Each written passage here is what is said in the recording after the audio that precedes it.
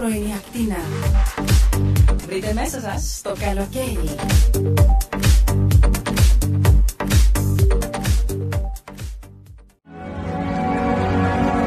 Φίλοι μου ακροατές, συντονισμένοι στη νέα πανελλήνια φωνή στα 14-22 μεσαία κύματα. Λοιπόν, φίλοι μου, όπως ξέρετε, κάθε Παρασκευή έχουμε την ιδιαίτερη χαρά να σας ενημερώνουμε γύρω από θέματα που έχουν να κάνουν με τη γιορτή της 25ης Μαρτίου. Η χρονιά 2021 σηματοδοτεί 200 χρόνια από το ξεκίνημα της Επανάστασης του 1821 και απαιτεί, θα λέγαμε, να δώσουμε ιδιαίτερη έμφαση σε ό,τι έχει να κάνει με τον ελληνισμό. Γι' αυτό το λόγο η Ελληνική Ομοσπονδία Νοτιού Αφρικής πλησίασε την αγαπητή, την πολύ σεβαστή κυρία Αναστασία Κρυσταλλίδου, που δίδασκε τα Ελληνόπουλα για 39 χρόνια στο γνωστό μας σχολείο το Σαχέτη. Ως πρώην Γενική Διευθύντρια και δασκάλα για σχεδόν 4 δεκαετίες θεώρησαν ότι ήταν η ιδανική να μας θυμίσει τις αρετές του Έλληνα και να μας φέρει έτσι με ένα συναισθηματικό τρόπο επίσης πιο κοντά στην εκδήλωση της 21ης Μαρτίου που ετοιμάζει η Ελληνική Ομοσπονδία Νοτιού Αφρικής. Θα κάνουμε λοιπόν μία σειρά εκπομπών για τις 5 ελληνικές αρετές τις επόμενες εβδομάδες και σας καλούμε να έρθετε μαζί μας σε αυτό το ταξίδι που θα μας υπενθυμίσει πολλά για το τι αξίζει στη ζωή του Έλληνα. Για εμάς τους μαθητές της, η κυρία Σούλα, όπως τη φωνάζαμε, αντιπροσωπεύει ό,τι έχει να κάνει με τον ελληνισμό. Βλέπαμε ότι πραγματικά ζούσε όλα όσα μας μάθαινε για την Ελλάδα και τις ρίζες μας. Είναι μεγάλη χαρά για μένα σήμερα να φιλοξενώ στη νέα πανελλήνια φωνή και να συζητάμε μαζί τόσα χρόνια αργότερα τα θέματα που συζητούσαμε στην τάξη των ελληνικών, την δασκάλα μου, την πρώην δασκάλα μου, πολύ αγαπητή διευθύντριά μου. Κυρία Σούλα, σας καλωσορίζουμε με μεγάλη χαρά στη νέα πανελλήνια φωνή, είναι τιμή μας. Είναι δική μου χαρά, Γιούλα, και το θεωρώ σαν μια ευκαιρία να πω 2 λόγια για μας τους Έλληνες της Διασποράς και για τους Έλληνες γενικά και για τις ελληνικές αρετές. Μα θα έρθω σε αυτό αφού απαντήσω ίσως κάποιες ερωτήσεις που έχεις. Ναι, εδώ που καθόμαστε σας βλέπω να πω, κυρία Σούλα μου, ακόμα σαν δασκάλα μου. Έτσι που το ακούτε αυτό, εσείς πώς νιώθετε? Να σου πω την αλήθεια, όλα τα παιδιά που πέρασαν από τα χέρια μου, όταν τα βλέπω σήμερα, ένα πράγμα που μου αρέσει πάρα πολύ είναι ότι με θυμούνται και έρχονται και μου λένε κυρία Σούλα και ύστερα λένε τα υπόλοιπα. Λοιπόν, όταν γίνεται αυτό νιώθω πολύ ευτυχισμένη, όχι γιατί δεν με έχουν ξεχάσει, αλλά νομίζω ότι μη έχοντας ξεχάσει εμένα δεν έχουν ξεχάσει και αυτά που προσπάθησα να περάσω στα παιδιά, που ήταν για μένα όλα αγαπημένα, από τον πρώτο μέχρι, δεν θέλω να πω τον τελευταίο μαθητή, ας το πω από τον πρώτο μέχρι τον πιο μικρό. Νομίζω πριν ξεκινήσουμε τη συζήτησή μας για τις 5 αρετές, πρέπει να γυρίσουμε λίγο στο παρελθόν. Ίσως κάποιοι ακροατές να μην σας ξέρουν. Ίσως κάποιοι να θέλουν να ακούσουν πιο πολλά για σας, γιατί μας λείπετε κιόλας. Νομίζω θα είναι πάρα πολύ σημαντικό αυτό. Οπότε ας γυρίσουμε τον χρόνο λίγο πίσω και να ρωτήσουμε ποια ήταν η μικρή Αναστασία, τι την τραβούσε, πώς έβλεπε τη ζωή.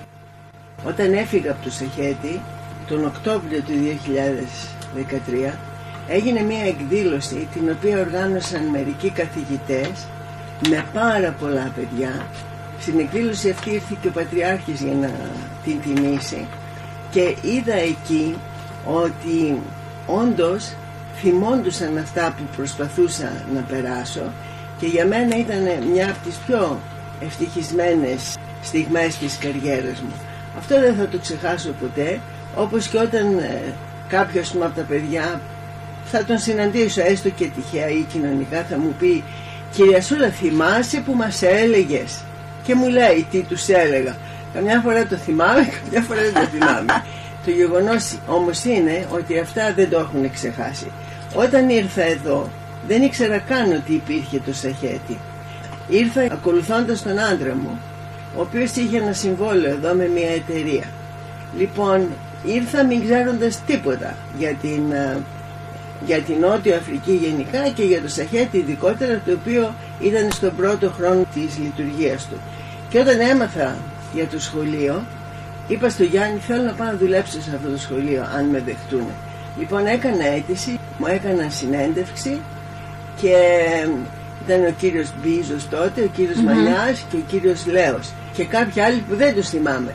Και η συνέντευξη είχε γίνει στα γραφεία της κοινότητας του Σαχέτη που ήταν τότε στο Johannesburg και μου δώσανε θέση στο νηπιαγωγείο και μου λέει ο κύριος Μπίζος, για την ώρα δεν έχουμε άλλη θέση, μόνο στο νηπιαγωγείο, θέλεις να έρθεις?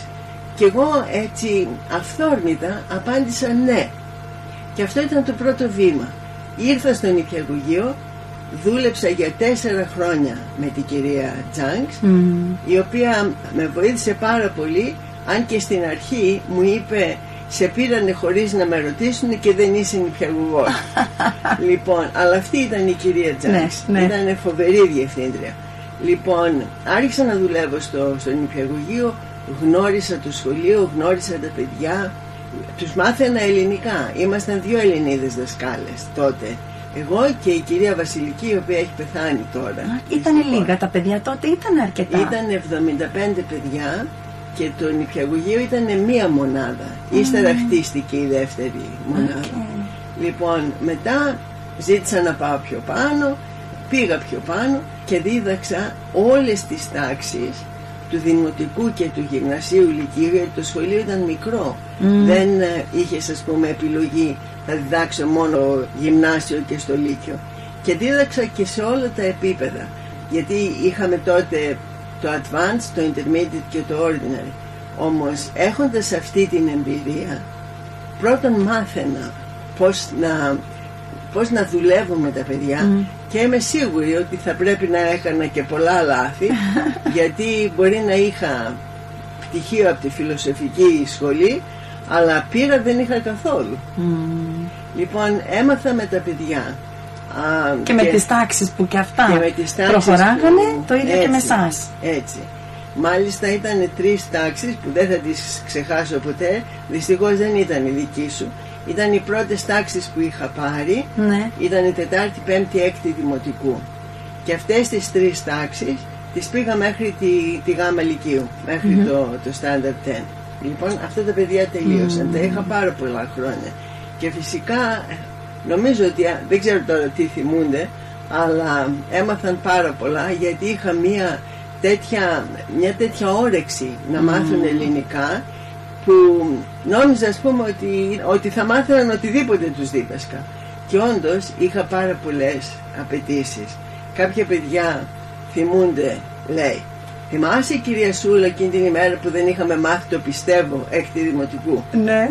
Που μας έβαλε στη σειρά και μας ράβδισε στα χέρια. Ναι. Δηλαδή τους έδιρα. Ναι, ναι. Έπρεπε να είσαι αυστηρή μερικές φορές. Ήμουνα πάρα πολύ αυστηρή στην αρχή, επειδή μάθαινα κι εγώ. Σιγά σιγά την έχασα αυτή την αυστηρότητα και έφτασα στο σημείο να μην μπορώ να σηκώσω χέρι σε παιδί. Και ήταν εκείνη η εποχή που ο κύριος Έλλης ήταν διευθυντής, αείμνηστος και αυτός, που είχε το Transvaal Education Department και βγάλει μια εγκύκλιο ότι μόνο ο διευθυντής και ο υποδιευθυντής του σχολείου μπορούν να δέρνουν. Και εγώ ήμουν υποδιευθύντρια. Όταν λοιπόν μου στέλνανε παιδιά να τα δείρω, ήταν μέρος των καθηκόντων, δηλαδή έπρεπε να γίνει αυτό. Άλλα χρόνια τότε. Λοιπόν, δεν ήμουνα σε θέση να το κάνω. Οπότε φώναζα τον κύριο Χίλι. Βεβαίως και τον θυμάμαι. Λοιπόν, και του έλεγα αυτός να δείρει τα παιδιά με τη βέργα και εγώ έφευγα, γιατί δεν ήθελα να το βλέπω. Η αλήθεια είναι ότι τα παιδιά τα αγάπησα πάρα πολύ. Το κάθε παιδί που πέρασε από το σχολείο το αγαπάω, και για το κάθε παιδί έχω να πω κάποια πράγματα που είχα προσέξει, που τα είχα βοηθήσει, που είχα γελάσει. Πάρα πολλά. Έχω πάρα πολλές αναμνήσεις. Και εμείς μαζί σας, κυρία Σούλα μου, και κάποιες φορές και θυμώναμε ο ένας με τον άλλον, αλλά είχαμε αυτή τη στενή επαφή που νομίζω ότι είναι πάρα πολύ σημαντικό σε ένα σχολείο, ειδικά κοινοτικό. Να έχεις αυτή τη στενή επαφή με τα παιδιά και να ξέρεις και τα καλά τους και τα κακά τους. Είναι πάρα πολύ σημαντικό. νομίζω ότι είναι ένα ειδικό πράγμα να είναι κάποιος δάσκαλος. Τι συμβουλή θα δίνατε εσείς στους δασκάλους του σήμερα και τι σημαίνει να είναι κάποιος δάσκαλος? Λοιπόν, κοίτα, εγώ έχω σπουδάσει πάρα πολύ την ελληνική γλώσσα, τη λογοτεχνία, την ελληνική φιλοσοφία και όλα αυτά. Λοιπόν, ανάμεσα σε αυτά που έμαθα ήταν και αυτό το ρητό, θα το πω στα αρχαία ελληνικά και ύστερα θα το εξηγήσω, που λέει ουδέν μωρότερον ιατρών ή μη διδάσκαλοι. Δηλαδή οι μωροί, οι ανόητοι αυτού του κόσμου θα ήταν οι γιατροί αν δεν υπήρχαν οι δάσκαλοι. Η έννοια όμως μωρός στα αρχαία ελληνικά, που εκεί βγαίνει και το μωρό, το baby, το μωρό, σημαίνει τον αθώο, τον αφελή. Οπότε ο δάσκαλος είναι αυτός που είναι γνήσιος, που είναι αυθεντικός, που αγαπάει το παιδί. Και η συμβουλή μου θα ήταν να μην γίνεσαι δάσκαλος εάν δεν αγαπάς τα παιδιά και αν δεν αγαπάς αυτή τη δουλειά, που δεν πρέπει καν να τη λες δουλειά. Δεν θεωρώ ότι είναι επάγγελμα το να είσαι δάσκαλος, θα το έλεγα λειτουργήμα. Άμα δεν έχεις αυτή την αγάπη για το αντικείμενό σου και για το παιδί, δεν θα πετύχεις σαν δάσκαλος. Αυτή είναι η συμβουλή μου. Δεν γίνεσαι δάσκαλος επειδή πήγες στην ακαδημία ή πήρες ένα πτυχίο. Είναι ένα έργο που έρχεται από μέσα, κάτι που το ζεις καθημερινά. Νομίζω έχετε πάρα πολύ δίκιο. Να πω, είστε και γιαγιά. Και ήθελα να ρωτήσω, πώς βλέπετε το ρόλο της γιαγιάς, συμπίπτει με το ρόλο της δασκάλας? Και ναι και όχι. Το ναι είναι γιατί θα ήθελες, εφόσον τώρα εγώ δεν είμαι πλέον στο σχολείο και δεν έχω παιδιά να διδάξω, όταν γεννήθηκε ο πρώτος εγγονός μου, ήθελα να του μάθω πάρα πολλά πράγματα. Και η αλήθεια είναι ότι αυτός ήταν καλός ακροατής, ας το πούμε έτσι. Και με άκουγε και μάθαινε. Αυτό που τον δίδαξα στην αρχή ήταν η ελληνική μυθολογία. Και μετά, όταν άρχισε στο νηπιαγωγείο του Σαχέτη, η κυρία Δώρα ήταν η δασκάλα του και ένα από τα θέματα που τους δίδασκε ήταν η μυθολογία. Και πριν η κυρία Δώρα να μπορεί να πει κάτι, αυτός έλεγε τα ονόματα, έλεγε την ιστορία γιατί τα είχε μάθει. Και μετά όταν η κυρία Δώρα μου το έλεγε αυτά, εγώ αισθανόμουν πολύ ωραία. Ασχέτως της κυρίας Δώρας, δεν νομίζω ότι δεν της άρεσε, αλλά τέλος πάντων. Να τη στείλουμε και πολλά χαιρετίσματα της κυρίας Δώρας, αν ακούει. Ήθελα να το κάνω. Αλλά βλέπεις, δεν μπορείς να είσαι γιαγιά και να είσαι σοβαρή δασκάλα. Το παιδί σε βλέπει σαν γιαγιά. Δεν μπορεί να σε δει σαν δασκάλα. Τη μυθολογία και αυτά τα πράγματα μπορείς να τα εντάξεις, αλλά δεν μπορείς να μπεις στη γραμματική, δεν ξέρω εγώ πού. Προχτές ο μεγάλος τώρα, ο οποίος θα γίνει 12 χρονών, πώς τον λένε? Κώστα. Τους είχαν πει να κάνουν ένα project και να διαλέξουν το θέμα. Και αυτός διάλεξε να κάνει την Κρήτη, το Μίνωα, τα παλάτια στη Γνωσό και όλα τούτα. Αυτό μου άρεσε πάρα πολύ. Και φυσικά και της μαμάς του, πιο πολύ τον βοήθησε η μαμά του παρά εγώ. Εγώ απλά του έδωσα κάτι εικόνες και κάτι αυτά και όντως έκανε την παρουσίαση και του έβαλε 10 η δασκάλα. 10 out of 10. Ναι, άριστα. Φαντάζομαι ότι θα μάθανε και αυτοί. Έτσι. Αλλά εμένα μ' αρέσει. Δηλαδή αυτόν το ρόλο που έχω, που θέλω να παίξω σαν δασκάλα, δεν τον ξεχνάω. Αλλά το θέμα είναι ότι δεν έχω την ευκαιρία. Και τώρα είναι 7-8 χρόνια που έχω φύγει από το σχολείο και αν με ρώταγες τι σήμερα σου λείπει στη ζωή σου, θα σου απαντούσα το Σαχέτη. Και τα παιδιά. Τι είναι το Σαχέτη? Βασικά είναι τα παιδιά. Έτσι. Ή μέσω των παιδιών είναι όλα τα υπόλοιπα. Τόσο το αγαπήσατε, κυρία Σούλα. Το αγάπησα πάρα πολύ γιατί το έζησα. Μεγάλωσα με το σχολείο. Και τόσα χρόνια. Πόσα χρόνια ήσασταν στο Σαχέτη? 39. 39 χρόνια. Τη θέση του διευθυντή την πήρα το 95, οπότε ήμουνα γύρω στα 17 χρόνια διευθύντρια και ήμουνα υποδιευθύντρια, ξέρω εγώ, ξεκίνησα από απλή δασκάλα. Ας το πούμε έτσι. Είναι συγκινητικό πραγματικά και για μας ήσουν ένα πάρα πολύ μεγάλο μέρος του Σαχέτη, που βέβαια ακόμα σε βλέπουμε, όπως λέω, σαν δασκάλα μας. Αλλά ξέρω ότι συνεχίζετε να ασχολείστε και με την εκπαίδευση, έτσι, των ελληνικών. Πες μας λίγο γι' αυτό. Από τα πράγματα που συνεχίζω να κάνω, και τώρα έχω πιο πολύ χρόνο, είναι το διάβασμα. Και εκεί μορφώνεσαι διαρκώς. Δεν υπάρχει τέλος σε αυτό.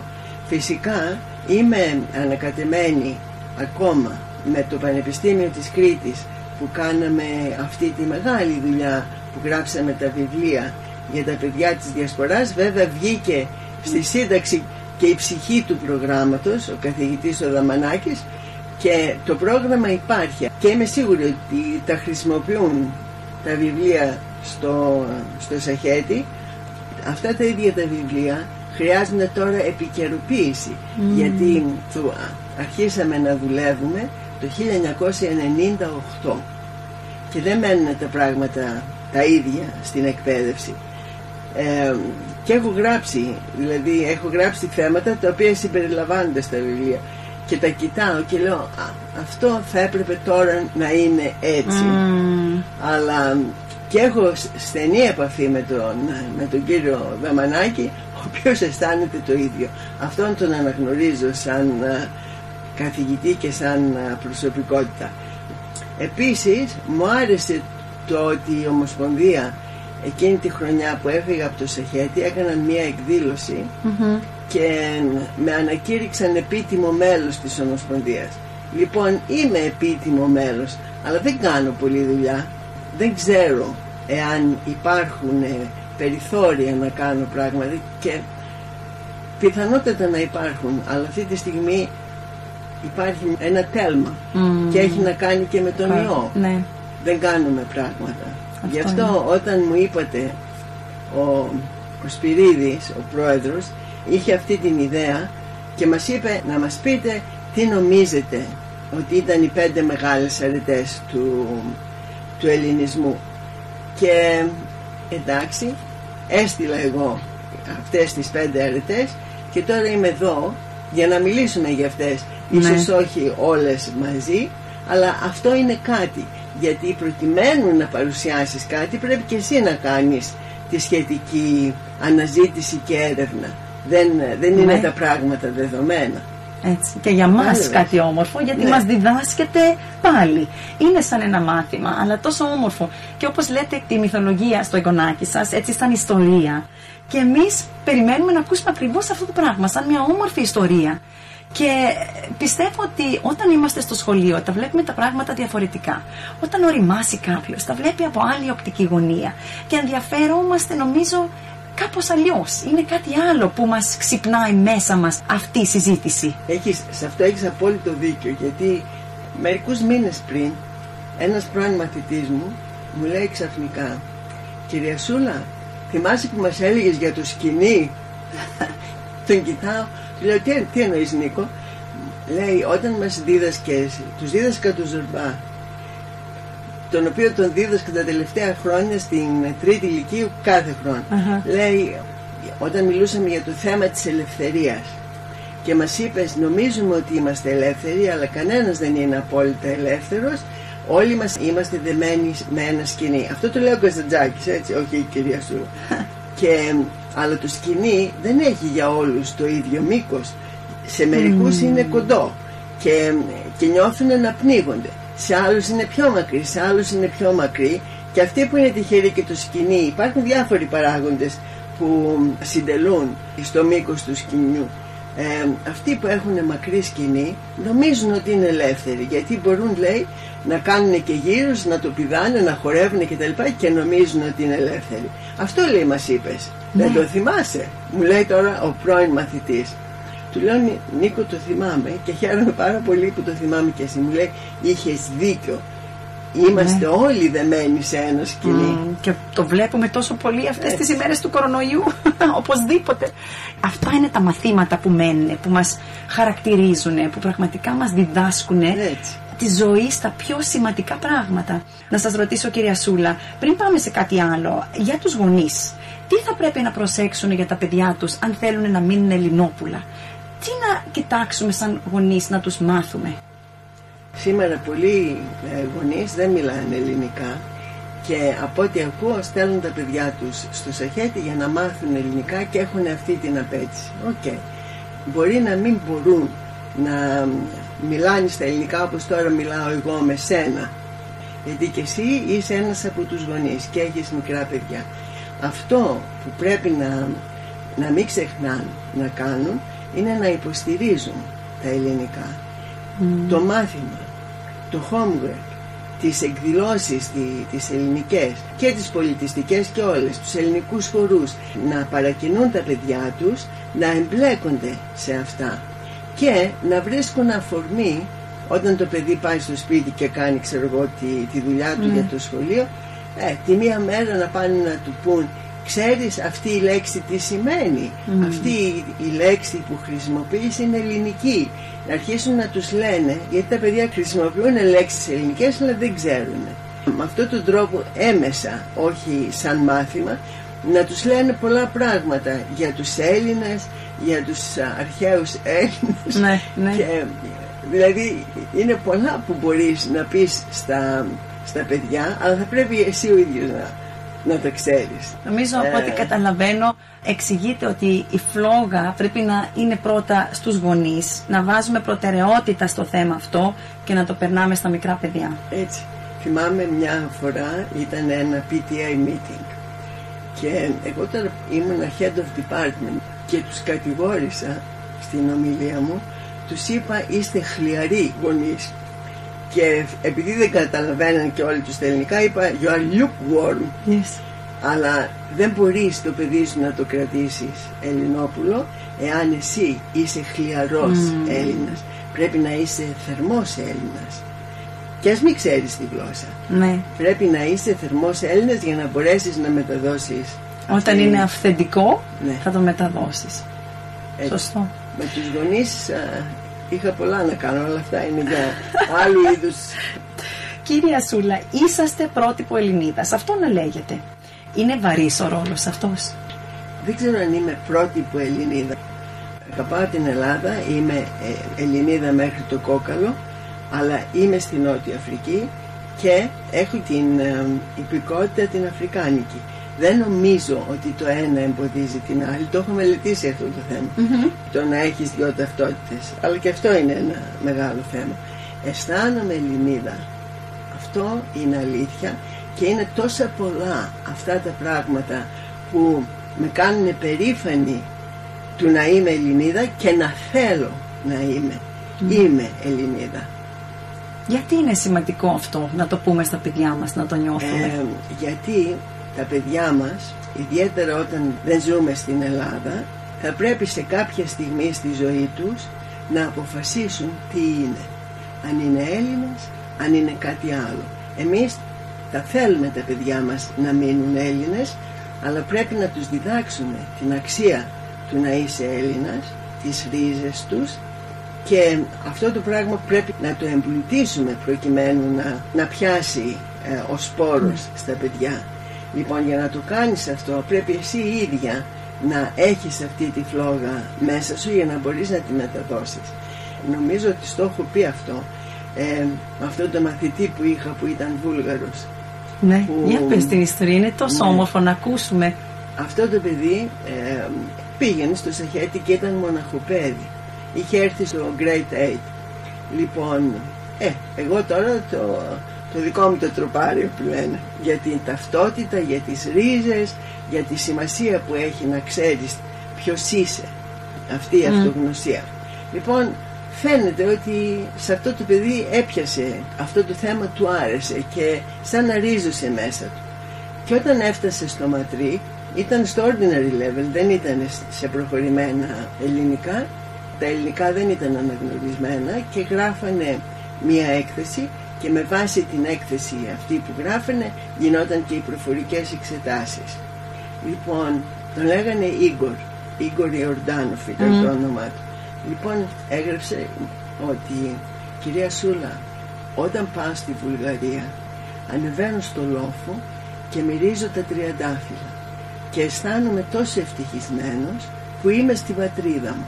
Και συνειδητοποίησα ότι ναι μεν ζω στη Νότια Αφρική, αλλά είμαι Βούλγαρος στην καταγωγή και αυτή η καταγωγή μου δίνει κάτι που δεν πρέπει να το ξεχάσω. Και δεν το ξέχασε. Άμα τέλειωσε το ματρίκ πήγε να σπουδάσει πίσω στη Βουλγαρία.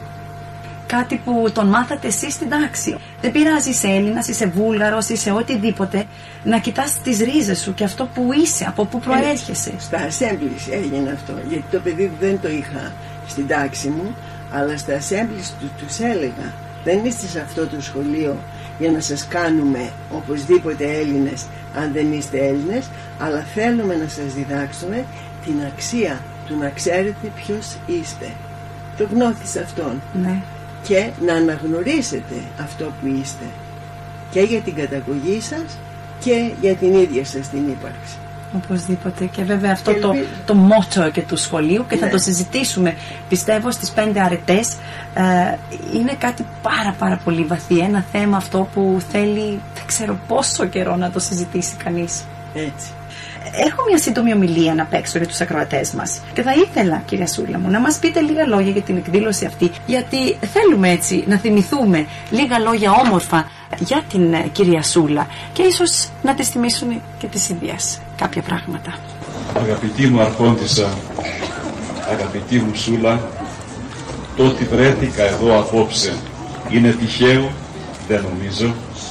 Είναι η ευλογία του Θεού που πήρα ένα καράβι από την Αίγυπτο, από τον Νείλο, από τον Καβάφη, από τον Αλέξανδρο, από τους Πτολεμαίους και με συνοδεύουν σε αυτό το μεγάλο καράβι τα πνευματικά σου παιδιά, το καμάρι του ελληνισμού, το καμάρι της Νοτιού Αφρικής. Ήρθα, Σούλα μου, από την Αίγυπτο, έφτασα απόψε για να έρθω με ένα καράβι γεμάτο από ευχές. Αλλά η πρώτη ευχή είναι από την Κρήτη μας, από την Ίσο, από το νησί που μας γέννησε, από τα βουνά του Ψιλορίτη, από το νερό που ήπιαμε, για το δρόμο της ξενικιάς που φύγαμε, για ό,τι μπορέσαμε να προσφέρουμε σε αυτό το ψεύτη κόσμο που αξίζει να έχει αγάπη. Η δεύτερη ευχή μου έρχεται από ολόκληρη την ήπειρο του μέλλοντος, στην Αφρική. Ένα σταυροδρόμι που κρίνεται ο κόσμος. Ζω, άρα υπάρχω. Υπάρχω, άρα αγαπώ. Αυτό διακήρυξα, Σούλα μου, πριν μια εβδομάδα στην πλατεία του Αγίου Πέτρου μπροστά σε 17.000 ανθρώπων, μουσουλμάνοι, χριστιανοί, Εβραίοι, και τους τόνισα: αν αναπνέω, αγαπώ, και αν αγαπώ, αναπνέω και υπάρχω και μπορώ και επιβιώνω. Η τρίτη ευχή μεγάλη βγαίνει από την καρδιά μου, από το Πατριαρχείο μας, γιατί τιμήθηκες επάξια να είσαι μια αρχόντισσα του θρόνου του Αγίου Μάρκου. Η Εκκλησία σ' αγάπησε και σε τίμησε. Η Ελλάδα μας σε ευγνωμονεί. Οι μεγάλοι άνθρωποι, Σούλα μου, δεν έχουν μόνο τα πνευματικά τους παιδιά, δεν έχουν μόνο τα σαρκικά, έχουν και τα πνευματικά τους παιδιά. Γύρισε απόψε σε αυτή την όμορφη βραδιά, την ανοιξιάτικη, για αυτό τον τόπο, και κοίταξε όλα αυτά τα παιδιά, είτε είναι Ελληνόπουλα είτε όχι, όλα σε αγαπούνε, και τα 39 χρόνια έσπηρες, έδωσες, αγάπησες, εγεώργησες αυτή την πέτρα που μας είπε η κοπέλα προηγουμένως και λάξευσες με το μολύβι σου, με την καλοσύνη σου, με την αρχοντιά σου αυτές τις ψυχούλες των παιδιών. Θα περνάνε τα χρόνια, θα έρχονται και θα παρέρχονται οι γενναίες, αλλά πάντοτε το όνομά σου με χρυσά γράμματα που δεν θα μπορέσει να σβήσει ο χρόνος, γιατί τα σμήλεψε η αγάπη, η πίστη, η θέληση, η ανθρωπιά, το φιλότιμο. Γι' αυτό, σαν ένας κριτικός, σαν ένας πατριάρχης, σαν ένας φίλος προσωπικός και πατέρας πνευματικός, σου λέμε ένα μεγάλο ευχαριστώ κοντά στο σύζυγό σου, στα παιδιά σου, σε όλον αυτόν τον κόσμο εδώ στο σχολείο, και σου στέλνουμε χιλιάδες ευχές και σου λέμε τα χρόνια σου να είναι ψηλά σαν τα βουνά του Ψιλορίτη, σαν τη γαλάζια θάλασσα του Κρητικού και του Λευκού πελάγους. Σ' αγαπούμε γιατί έχεις να προσφέρεις ακόμα, Σούλα μου, πάρα πολλά, γιατί γεννήθηκες για να προσφέρεις, γεννήθηκες για να αγαπάς. Σε ευχαριστούμε, ευλογημένη να είσαι πάντοτε.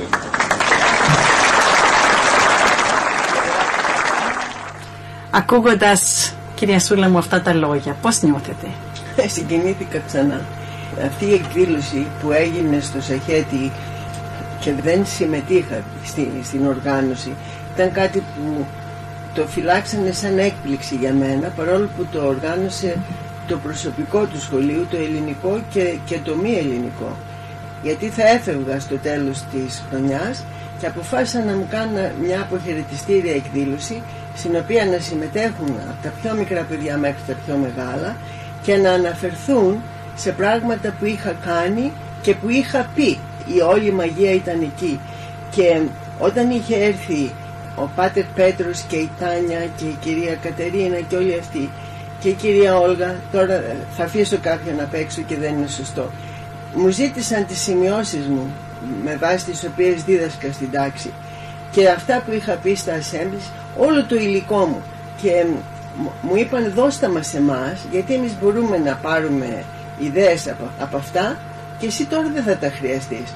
Και τους τα έδωσα. Αυτοί όμως τα πήρανε για να φτιάξουν το κείμενο με το οποίο με αποχαιρέτησαν εκείνο το βράδυ.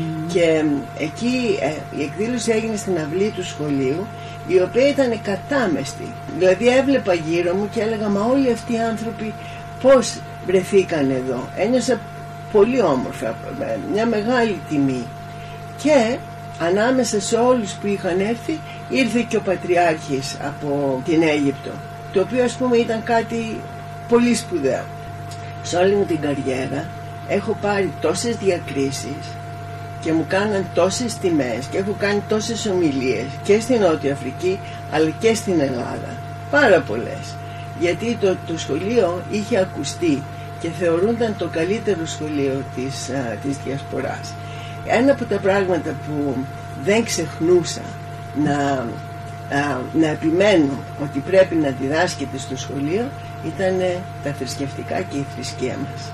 Το θεωρούσα πολύ σημαντικό και αν θυμάσαι ίσως δίδασκα και σε εσάς το αναλυτικό πρόγραμμα της Ελλάδας, το τι κάνανε σε κάθε τάξη. Ας πούμε στην τρίτη ηλικίου δίδασκα χριστιανική ηθική, στη δεύτερη ηλικίου ο χριστιανισμός και ο κόσμος, τις διάφορες θρησκείες σε αντιπαράθεση με τη δική μας. Και όλα αυτά εμένα προσωπικά με κάνανε πιο καλή χριστιανή, γνώρισα καλύτερα τη θρησκεία μας και το μετέδωσα και στα παιδιά. Γι' αυτό ο Πατριάρχης, νομίζω γι' αυτό και σύμφωνα με αυτά που είπε, με ανακήρυξε μάλλον αρχόντισσα της Εκκλησίας, το οποίο είναι μια μεγάλη τιμή για κάποιον ή για κάποια που λαβαίνει αυτή τη τιμή, και νομίζω ότι το έκανε για την προσφορά μου στον ελληνισμό και το θέμα της θρησκείας σαν μέρος της διατήρησης της ελληνικής ταυτότητας. Λοιπόν, αυτό ήταν το ένα πράγμα. Το άλλο πράγμα ήταν, δηλαδή από όλες τις διακρίσεις που έχω λάβει, αυτή για μένα είναι πολύ σπουδαία, όπως και ο Σταυρός που μου έδωσε ο Στεφανόπουλος, που ήταν πρόεδρος της Δημοκρατίας της Ελλάδας και είχε έρθει το 2000 στη Νότια Αφρική, λοιπόν, και είδε το Σαχέτη. Και εμείς, όπως όταν είχαμε κάποιον ξένο, δίναμε τον καλύτερο εαυτό μας κτλ. Και είχε έρθει νομίζω το Νοέμβριο και ύστερα πήρα ένα τηλεφώνημα από το γραφείο του ότι ήθελε να με τιμήσει και αν ήμουν διατεθειμένη να πάω στην Ελλάδα. Και πήγα και με τίμησε ανάμεσα σε άλλους 11 Έλληνες, μου έδωσε τον ασημένιο σταυρό του Φίνικα. Και όταν έπρεπε να δικαιολογήσει γιατί τιμούσε τον καθένα, είπε για το Σαχέτη και αυτό που έχω δημιουργήσει στη Νότια Αφρική, όπου διδάσκεται η ελληνική γλώσσα, ο πολιτισμός, η ιστορία και η ελληνική χορή. Εκείνο που του είχε κάνει φοβερή εντύπωση ήταν ότι όταν του είχαμε παρουσιάσει στο σχολείο ελληνικούς χορούς, αυτός που έσερνε το χορό ήταν Ιταλός. Και αυτά τα λόγια μου μείνανε. Είπε, ας πούμε, να έχεις ανθρώπους τόσο μακριά από την Ελλάδα που να μην είναι Έλληνες και να χορεύουν καλύτερα από τους δικούς μας τους ετωλοακαρνάνες. Είπε αυτή τη λέξη. Λοιπόν, είναι συγκινητικό αυτό. Και για μας τους ίδιους που είμαστε εδώ είναι πολύ συγκινητικό. Έτσι. Λοιπόν, όλα αυτά δεν τα έχω ξεχάσει. Δεν θέλω να τα ξεχάσω. Τις ομιλίες. Και αν έχουμε κάποια στιγμή, κάποια ευκαιρία, μπορώ να σου πω για τις άλλες διακρίσεις που έλαβα. Ναι. Και τις όμορφες στιγμές αυτές που έχετε μαζί σας, που τις έχετε τώρα έτσι στην καρδιά. Έτσι. Είναι τόσο όμορφο. Ναι, και χαιρόμαστε πάρα πολύ που τις ακούμε. Λοιπόν, αναλύοντας τα χρόνια που πέρασαν, τι πιστεύετε είναι σημαντικό στη ζωή? Τι μετράει αλήθεια σε αυτή τη ζωή? Το τι μετράει είναι το να ξέρεις ποιος είσαι, γιατί από τη στιγμή που ξέρεις ποιος είσαι, ξέρεις και που πας. Μπορείς να δεις το δρόμο μπροστά σου πιο φωτεινό. Άμα ξέρεις ποιος είσαι, από εκεί ξεκινάνε όλα. Και να ξέρεις ποιος είσαι και να δέχεσαι κιόλας. Γιατί το να ξέρεις ποιος είσαι έχει να κάνει με τις ρίζες και την ταυτότητά σου, αλλά έχει να κάνει και με τον ίδιο τον εαυτό σου. Έτσι. Και εσείς όταν ήσασταν παιδιά ή όταν είστε παιδιά, πολλές φορές έχετε αρνητική ιδέα για τον εαυτό σας, συγκρίνετε τους εαυτούς σας με τα άλλα παιδιά και εγώ δεν είμαι τόσο έξυπνος, εγώ δεν είμαι τόσο όμορφος, αλλά δεν είναι έτσι. Και προσπάθησα και αυτό στο σχολείο όσο μπορούσα να το αλλάξω, να το μεταδώσω. Εδώ που ακούμε τα λόγια σας, λέμε το γνώθεις αυτόν. Εμείς το έχουμε ψάξει. Εγώ έτσι σκέφτομαι τώρα, όπως μιλάτε. Είχα πάει σε ένα conference και στη συζήτηση μετά έρχεται μία συνάδελφος από άλλο σχολείο και μου λέει, εσείς τι κάνετε στο Σαχέτη for the average child? Και γυρίζω και της λέω, δεν έχουμε average children στο Σαχέτη. Και με κοίταξε με ένα περίεργο βλέμμα, αλλά αυτό που της είπα το πίστευα. Γιατί δεν μπορείς να χωρίζεις τα παιδιά σε κατηγορίες και να λες, αυτό το παιδί είναι μέτριο, θα το μεταχειριστούμε με έναν ανάλογο τρόπο ή δεν πρέπει να περιμένουμε πολλά από αυτό. Αυτό δεν το πιστεύω. Και η εμπειρία μου έδειξε ότι είχα δίκιο σε αυτό. Γιατί άμα προσπαθήσεις στο κάθε παιδί να βρεις πράγματα τα οποία τα έχει αυτό και δεν τα έχει κάποιος άλλος και προσπαθήσεις να του τα καλλιεργήσεις, να το κάνεις να πιστέψεις στον εαυτό του, μετά μπορείς να δεις αποτελέσματα. Δεν έχει σημασία αν, ας πούμε, θα πάρει τους καλύτερους βαθμούς. Έχει σημασία να ξέρει ότι είναι ότι αυτό που έκανε ήταν το καλύτερο που μπορούσε, ή ότι αν δεν είναι καλός στα μαθηματικά, μπορεί, ξέρω εγώ, να είναι καλός στο κολύμπι. Θα πρέπει να δώσεις έμφαση σε αυτό που είναι καλός και να τον επενέσεις όσο περισσότερο μπορείς για αυτό που μπορεί να κάνει καλύτερα. Αυτή είναι η όλη ιστορία, να δημιουργήσεις στο παιδί μια αυτοπεποίθηση και να αρέσει τον εαυτό του. Εκείνη η όλη ιστορία. Ναι. Και πάλι πίσω στο γνώθεις αυτόν. Πάλι πίσω σε αυτό. Και νομίζω ότι κάναμε μια πάρα πολύ ωραία εισαγωγή, κυρία Σούλα μου. Εγώ ήθελα να κάνουμε αυτή την εισαγωγή, γιατί ίσως οι ακροατές δεν ξέρουν όλα αυτά που μας μάθατε σαν μαθητές. Εμείς τα ξέρουμε, αλλά ο κόσμος δεν τα ξέρει. Και τώρα έχουν μπει λίγο πιο πολύ στην εικόνα, στο τι θα ακούσουμε και από ποιον. Λοιπόν, είμαστε έτοιμοι νομίζω να πάμε στις 5 αρετές. Έχουμε λίγη ώρα. Δεν ξέρω αν θέλετε να κάνετε μια εισαγωγή σε αυτό το θέμα ή να μπούμε αμέσως στην πρώτη αρετή. Θέλω δεν είναι μαθητής μου, αλλά θέλω να επενέσω τον κύριο Σπυρίδη για την ιδέα αυτή για τις 5 αρετές, γιατί έπρεπε να κάνουμε κάτι ξεχωριστό φέτος που είναι τα 200 χρόνια από την Ελληνική Επανάσταση. Λοιπόν, έκατσα και σκέφτηκα για αυτές τις αρετές και ποιες είναι και με τι προτεραιότητα υπάρχουν και τι σημασία έχουν στην εθνική μας ζωή. Λοιπόν, εγώ θέλω να ξεχωρίσω 5 αρετές ή 5 αξίες που κατά τη γνώμη μου έχουν παίξει πρωταρχικό ρόλο στην ύπαρξη και την επιβίωσή μας σαν λαού σε όλη τη διάρκεια της ιστορίας μας. Και αυτές οι 5 αρετές έχουν και μια σειρά.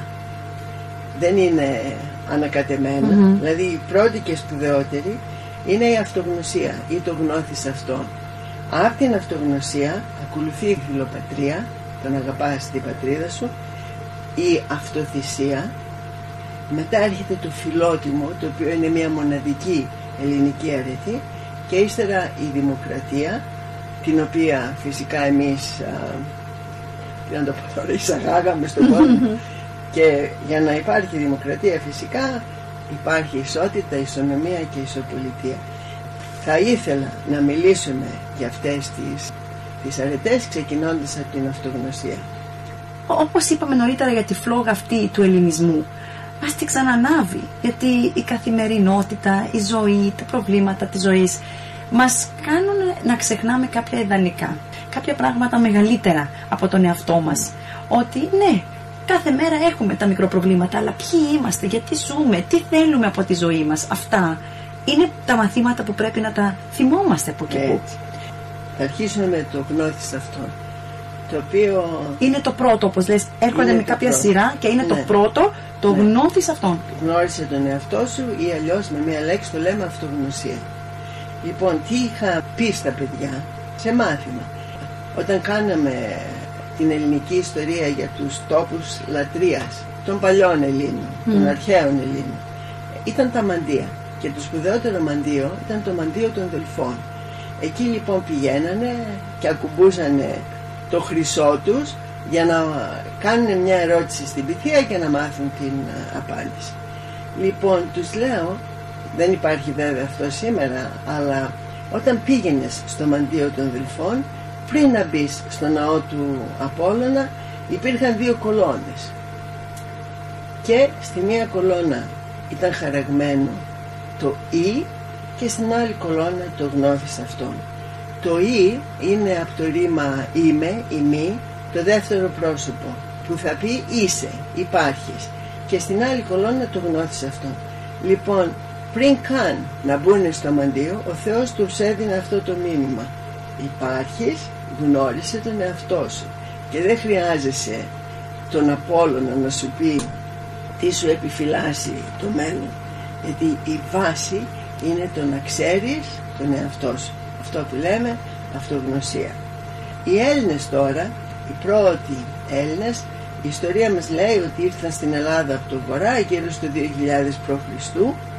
και εγκαταστάθηκαν στην Ελλάδα και έκαναν μικρά βασίλεια, ανεξάρτητα το ένα από το άλλο και όχι πάντοτε φιλικά το ένα προς το άλλο. Λέμε ότι η μορφολογία του εδάφους στην Ελλάδα δεν βοήθησε την ένωσή τους, γιατί υπήρχαν τα βουνά και ήταν δύσκολο να έρθει σε επαφή η μία φυλή με την άλλη.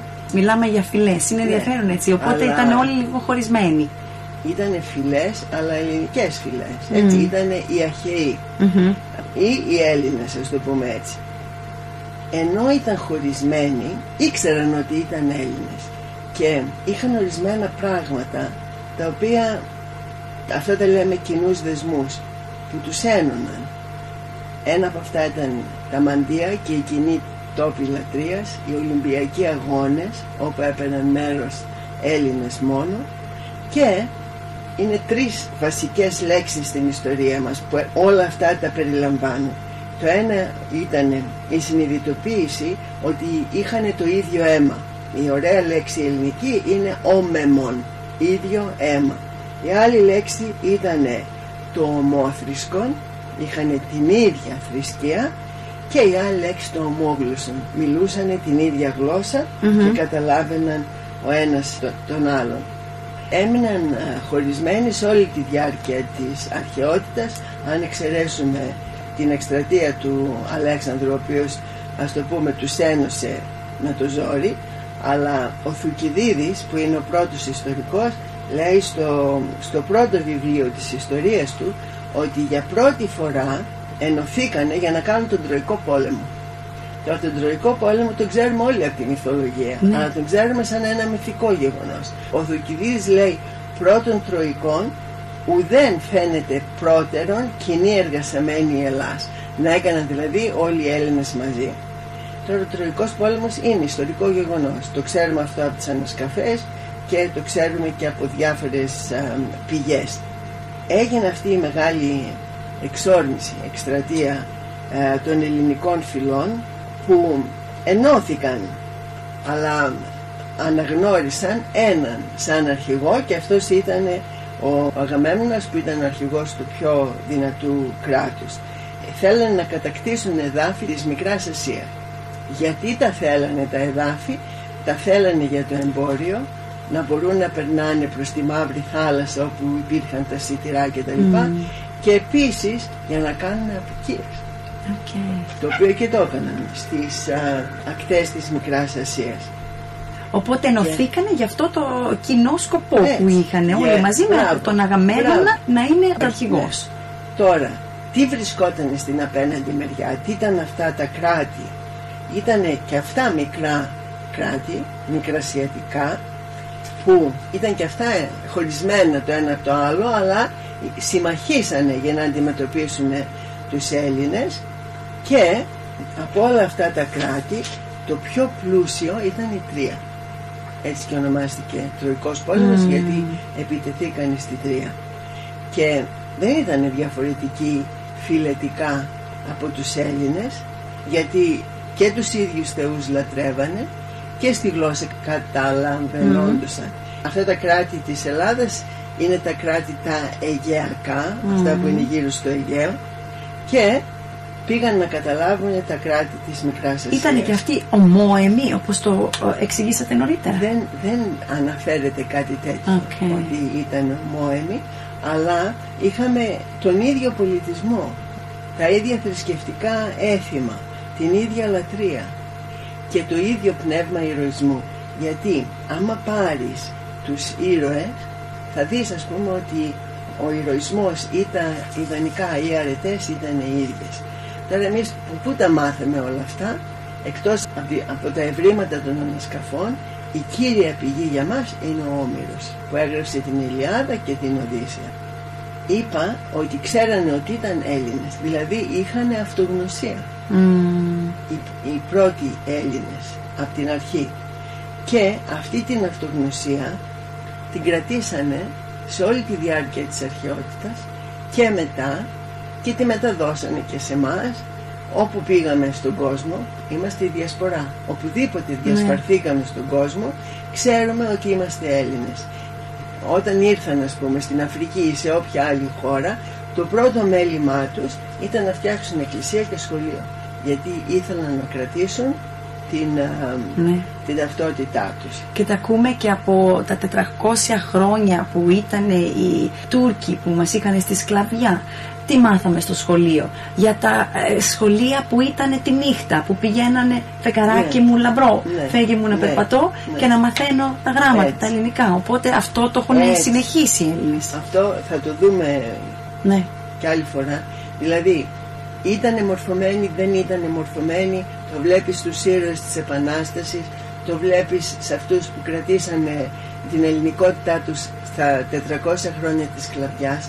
Ξέρανε όλοι, μπορεί να μην ξέρανε ιστορία, όπως την ιστορία σαν επιστήμη, να μην είχαν μελετήσει την ελληνική γλώσσα, αλλά ξέρανε ότι ήτανε Έλληνες και τι ήτανε αυτό το τόσο διαφορετικό που μας κάνει να υπερτερούμε, να νιώθουμε ότι υπερτερούμε, ότι έχουμε πιο πολλά πράγματα να διδάξουμε παρά να διδαχτούμε από άλλους λαούς. Αυτό διατρέχει όλη την ιστορία μας. Λοιπόν, τώρα πώς άρχισε αυτό, πώς έγινε? Θα ξαναπάω πίσω στον Τροικό Πόλεμο, γιατί κάποιοι, ελπίζω πολλοί από αυτούς που μας ακούν, να ξέρουν κάποια ονόματα, όπως Αχιλλέας, Οδυσσέας, Νέστορας, Αγαμέμνονας, Μενέλαος, Έκτορας, Príamos, έτσι, όλους αυτούς που οι πιο πολλοί ήταν Έλληνες, αλλά και κάποιοι από αυτούς Τρώες. Αλλά η Ηλιάδα και η Οδύσσεια, τα δύο ποίηματα, τα έπι που έγραψε ο Όμηρος, ίσως αυτό δεν το ξέρεις, αλλά αυτό είναι κάτι που το ξέρω, είναι στην ύλη όλων των σχολείων του κόσμου. διδάσκονται τα ομηρικά έπι και τι μας δίνει. Ναι, τα θέματα. Έτσι. Ξέρουμε όλοι και το Achilles heel, το λέμε και στα αγγλικά. Ξέρουμε για το ταξίδι του Οδυσσέα ότι it's not in the destination, it's the journey. Έτσι. Αυτά τα μηνύματα έρχονται από τον Όμηρο. Έτσι. Τώρα θέλω να εξηγήσω αυτό το γιατί. Ο Όμηρος παίρνει αφορμή να παραστήσει διάφορους ηθικούς τύπους και να εξάρει κάθε αρετή που έχει ενσαρκωθεί σε ένα πρόσωπο. Σαν ας πούμε ο Αχιλλέας, το μότο του Αχιλλέα ήταν «εέν αριστεύει και υπήροχον έμενε άλλον». Δηλαδή πάντα να είσαι ο πρώτος, να προσπαθείς για το καλύτερο. Και αυτό τράβηξε το δρόμο του ο Αχιλλέας με μία έτσι υπερβολική αλλά επιβλητική υπερβολή. Ύστερα μας δίνει τον Οδυσσέα, για τον οποίο μάθαμε ότι ήταν πολυμήχανος, ο Όμηρος τον αναφέρει πολύτροπο και αυτός χρησιμοποιούσε τη γονιμότητα και την οξυδέρκεια του νου του για το κοινό καλό. Απ' την άλλη μεριά ο Έκτορας ενσαρκώνει τον ιδανικότερο τύπο του ήρωα που υποτάσσει τον εαυτό του στο καθήκον και στο συναίσθημα της τιμής. Σε μια στιγμή πριν από μια μάχη τον προειδοποιεί ο Μάντης ότι είναι επικίνδυνο και μπορεί να σκοτωθεί και αυτός το απαντάει «Εις Ιωνός άριστος, ένα όμεν, ένα σημάδι είναι το καλύτερο, το να πολεμάς για την πατρίδα». Λοιπόν, ο Όμηρος αυτά τα εξέρει, τα ανυψώνει στα έπι του και τα περνάει σε εμάς. Θαυμάζουμε τους ήρωες του Τροϊκού πολέμου, αλλά τους θαυμάζουμε για αυτό που είναι, για αυτό που δίνουν και για την πείρα τους σαν ας πούμε ο Νέστορας. Και επίσης βλέπουμε το κράτος των θεών, γιατί έχουμε τη φράση ότι η αρχαία ελληνική θρησκεία είναι ανθρωπομορφική, δηλαδή η κοινωνία των θεών απεικονίζεται στην κοινωνία των ανθρώπων. Έχεις τον Δία που είναι ο αρχηγός των θεών και έχεις τον Αγαμέμνονα που τον λέει ο Όμηρος ο βασιλεύτατος πάντων, επειδή είναι ο πιο ισχυρός. Και βλέπεις ας πούμε ένα σεβασμό, ένα πείσμα προκειμένου να κάνουν το καλύτερο, να αποδώσουν το καλύτερο, να γίνουν πρότυπα ο καθένας στον τομέα που ξεχωρίζει. Ο Αχιλλέας, τον ξέρουμε όλοι τον Αχιλλέα, είπες για την Αχίλιο πτέρνα. Αυτός είναι ο ήρωας που οι Αχαιοί τιμούν στο πρόσωπό του τον ήρωα και τον μάστορα της πολεμικής τέχνης και εξεχώριζε με την ομορφιά του και τη δύναμη των λόγων του. Οπότε από εκεί τι βγαίνει? Βγαίνει η αυτοπεποίθηση, βγαίνει η ελληνική περηφάνεια, γίνονται σύμβολα, γίνονται ηθικές αξίες γύρω από τις οποίες πλέκεται με αρμονία το ήθος των ηρώων. Πόσο μεγάλη σημασία έχει το γνώθεις αυτόν, το να ξέρεις ποιος είσαι, και πόσο ανεκτήμητη είναι η προσφορά που μπορεί αυτό να έχει απέναντι σε σένα σαν άνθρωπο. Μετά έρχεται ο ανθρωπισμός στη μέση του πολέμου και είναι η ραψοδία. Δεν είχα κάνει αυτό το έργο στο σχολείο το ίδιο, είχα διαλέξει την ύλη, είχαμε ξεκινήσει από την θυσία της Ιφηγένειας και είχαμε φτάσει μέχρι το ωμέγα της Ιλιάδας, όπου πάει ο Príamos να ζητήσει από τον Αχιλλέα το σώμα του Έκτορα. Ο Αχιλλέας είχε σκοτώσει τον Έκτορα και είχε ετοιμάσει το κορμί του με τον σύρι γύρω από τα άρμα του. Λοιπόν, και πάει ο Príamos στη σκηνή του Αχιλλέα και βλέπεις εκεί τώρα, μετά από τη σκληρότητα της μάχης, βλέπεις τον πόνο και τη φρίκη της άσκοπης εκδίκησης και αναγνωρίζει ο ένας στο πρόσωπο του άλλου τον άνθρωπο και τον τιμάει, γιατί ο Αχιλλέας και περιποιείται τον Príamo, τον κρατάει στη σκηνή του και του δίνει το σώμα του γιού του. Λοιπόν, την Ιλιάδα μπορούμε να τη δούμε ότι έχει ανοίξει το δρόμο στο δυτικό πολιτισμό, γιατί έχει περάσει διδάγματα και εκεί. Γι' αυτό και υποστηρίζουμε ότι δεν υπάρχει στην ιστορία κάποιου λαού ένα ποίημα σαν την Ιλιάδα που να τον έχει επηρεάσει στον βαθμό που η Ιλιάδα έχει επηρεάσει την ιστορική και πνευματική πορεία των Ελλήνων. Από εκεί βγαίνει, από τους στίχους της Ιλιάδας, η ελληνική αρετή, όπως εκδηλώθηκε στις διάφορες ιστορικές εποχές.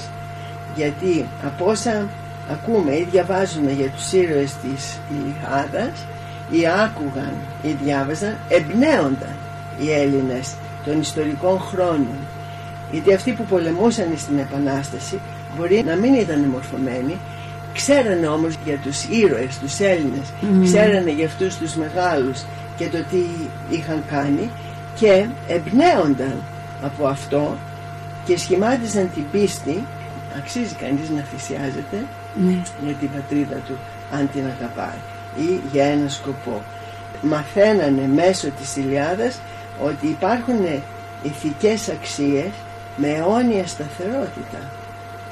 Και ξέροντας και βλέποντας τα πρότυπα αυτά, βλέποντας τι είχε σημασία τότε για τον ηρωισμό, όπως λέτε, το πνεύμα του ηρωισμού, για τη θυσία, για όλα αυτά, μπορούμε και εμείς να ξέρουμε τις ρίζες μας και να δούμε τι είναι σημαντικό και για μας στη ζωή μας στον ελληνισμό. Τι σημαίνει Έλληνας, ριζώνεται στα παλιά. Έτσι.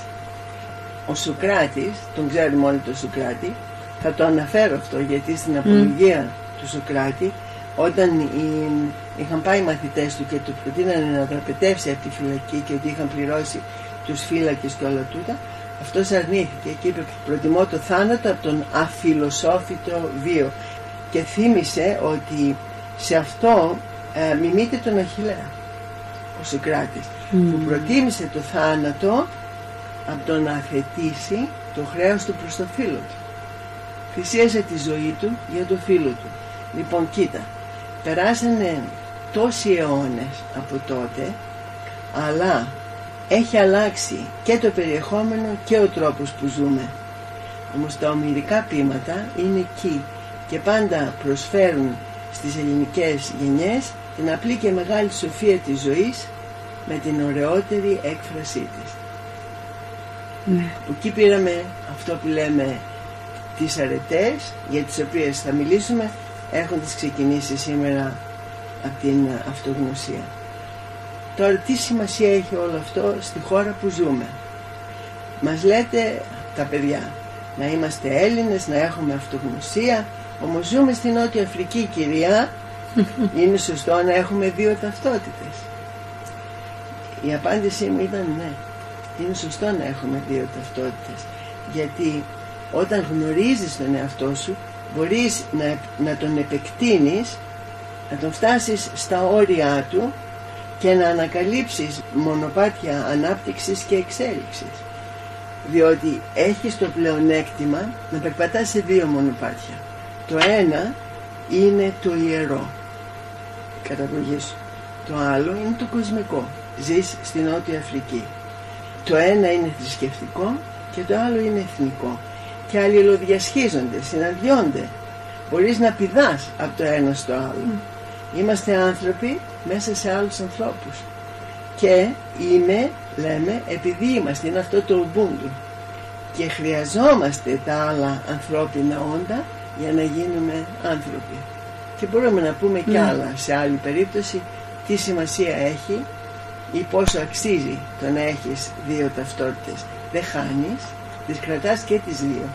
Αυτό είναι που προσπαθούμε πάντοτε και γι' αυτό πρέπει να κάνουμε τέτοιες εκπομπές, να έχουμε τέτοιες συζητήσεις, να μας εμπλουτίζουν, να μας υπενθυμίζουν και τις ρίζες μας και το που βρισκόμαστε. Είναι τόσο όμορφο και σας ευχαριστούμε τόσο πολύ, κυρία Σούλα, που σήμερα κάνατε τόση προετοιμασία για να μας φέρετε αυτό το θέμα και ανυπομονούμε και για την επόμενη Παρασκευή να ακούσουμε το επόμενο θέμα που θα έχουμε. Ποιο θα είναι αυτό? Για πες μας. Κοίτα, είπα από την αρχή ότι θα πάρουμε τις αρετές με μία σειρά, όχι τυχαία. Και το πρώτο είναι η αυτογνωσία και ύστερα έρχεται η φιλοπατρία.